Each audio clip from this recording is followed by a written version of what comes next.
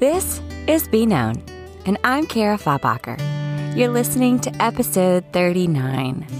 We were made for relationship, but so often our relationships are broken.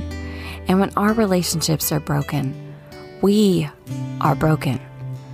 One of our deepest human desires is to be known, but we often have lost ourselves along the way. This is a podcast to help you get your relationships back to a place of wholeness, a place of authentic connection where you feel truly known. So, come on in and sit a while. Let's exchange fear for love and finally see what good relationships are made of. Welcome back, my friends. It is so good to be back over here on the podcast. And even though I am literally only hearing my voice right now, it kind of feels like I'm sitting with you. And that feels fun.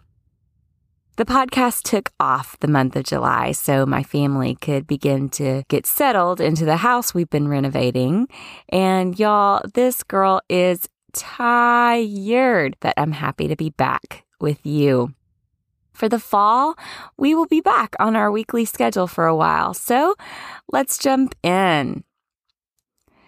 Lately, I have been having a conversation on repeat with so many of my clients. We are talking about emotional awareness. Emotional awareness is vital to having healthy and whole relationships with others and with God. We cannot be known by others if we don't know ourselves. And knowing self requires being aware of how you think, how you feel, and what you need. It is awareness of your body and your values and your personality. We must be aware. It is the first step in effective management of our emotions, and it is one of the most important things we need to cultivate in relationships with others. Awareness involves slowing down, listening with curiosity, and naming our experience. To be aware, we must sit with ourselves long enough to know our heart, our mind, and our body.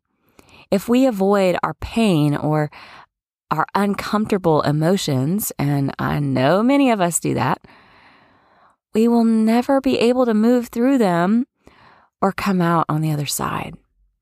So how do we become aware?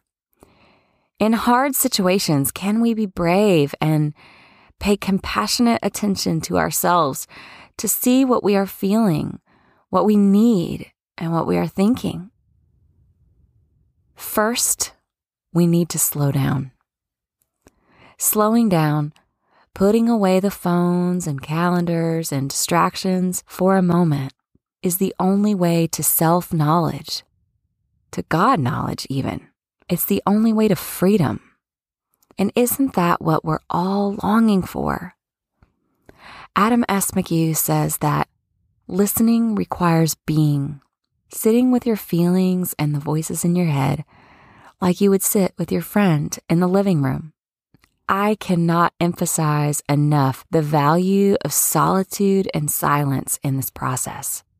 Filling our spaces and our minds with noise feels like it protects us from having to face our demons and be honest with ourselves about what is wrong, about how bad our relationships have gotten, about how unhealthy we are.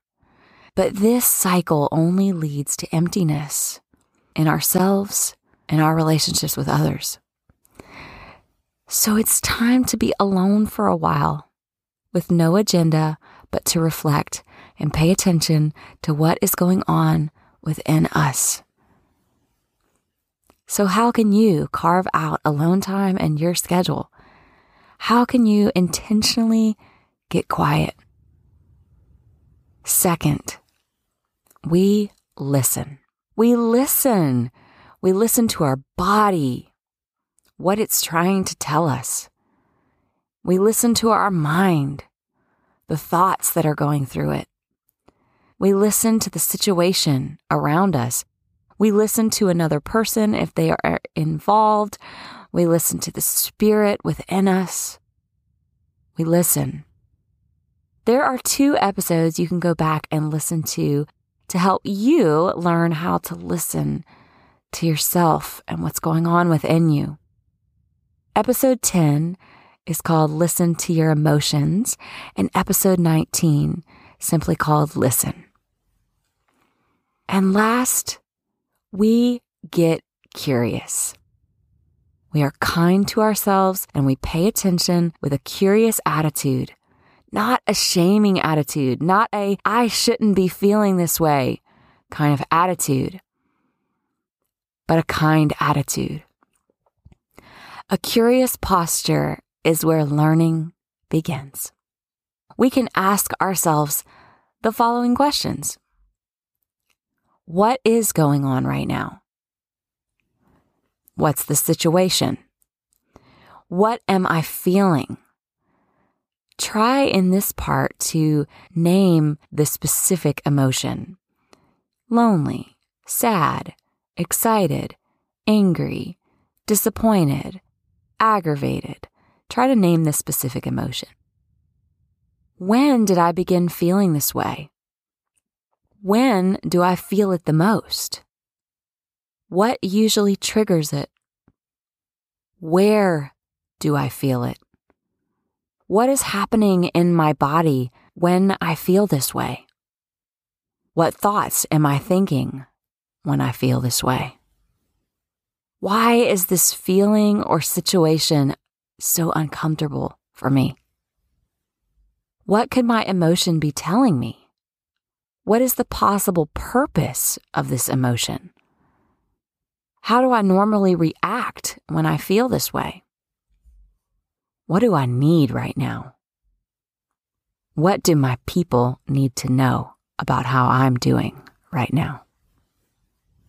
As you spend time thinking through and reflecting on these questions, I want you to answer as honestly as you can.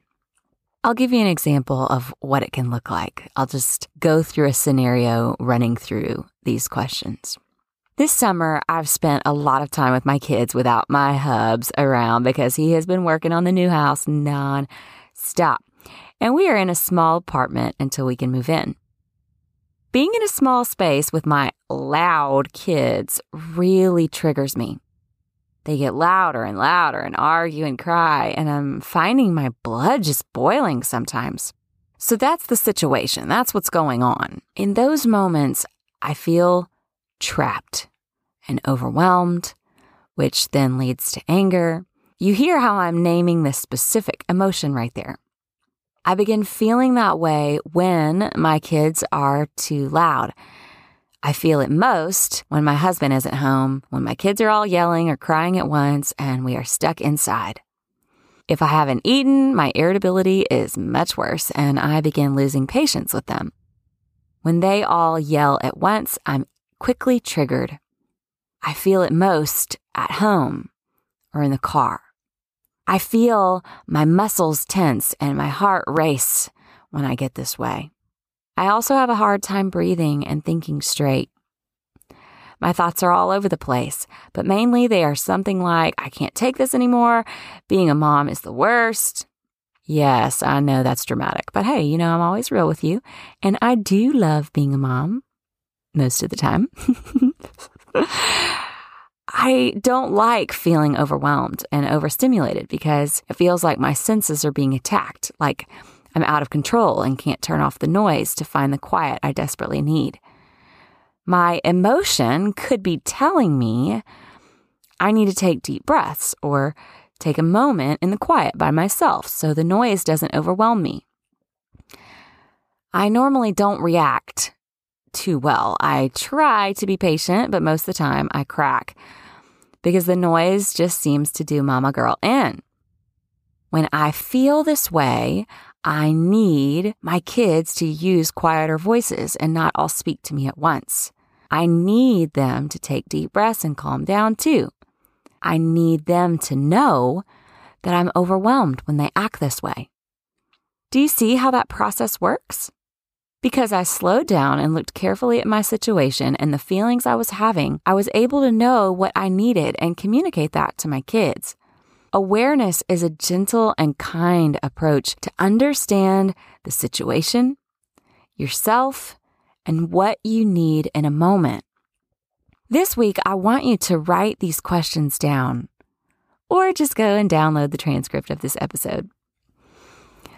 Spend at least 10 minutes sitting with them. Be honest and name what you are experiencing.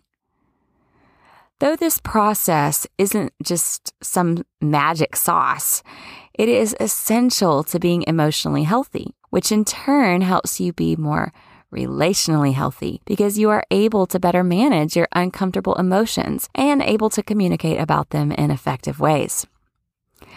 I know this process isn't always easy. It may not come naturally to many listeners. Maybe your life is too loud and too busy to slow down and pay close attention. Maybe you don't think you matter as much as others, so spending that much time thinking about yourself feels selfish.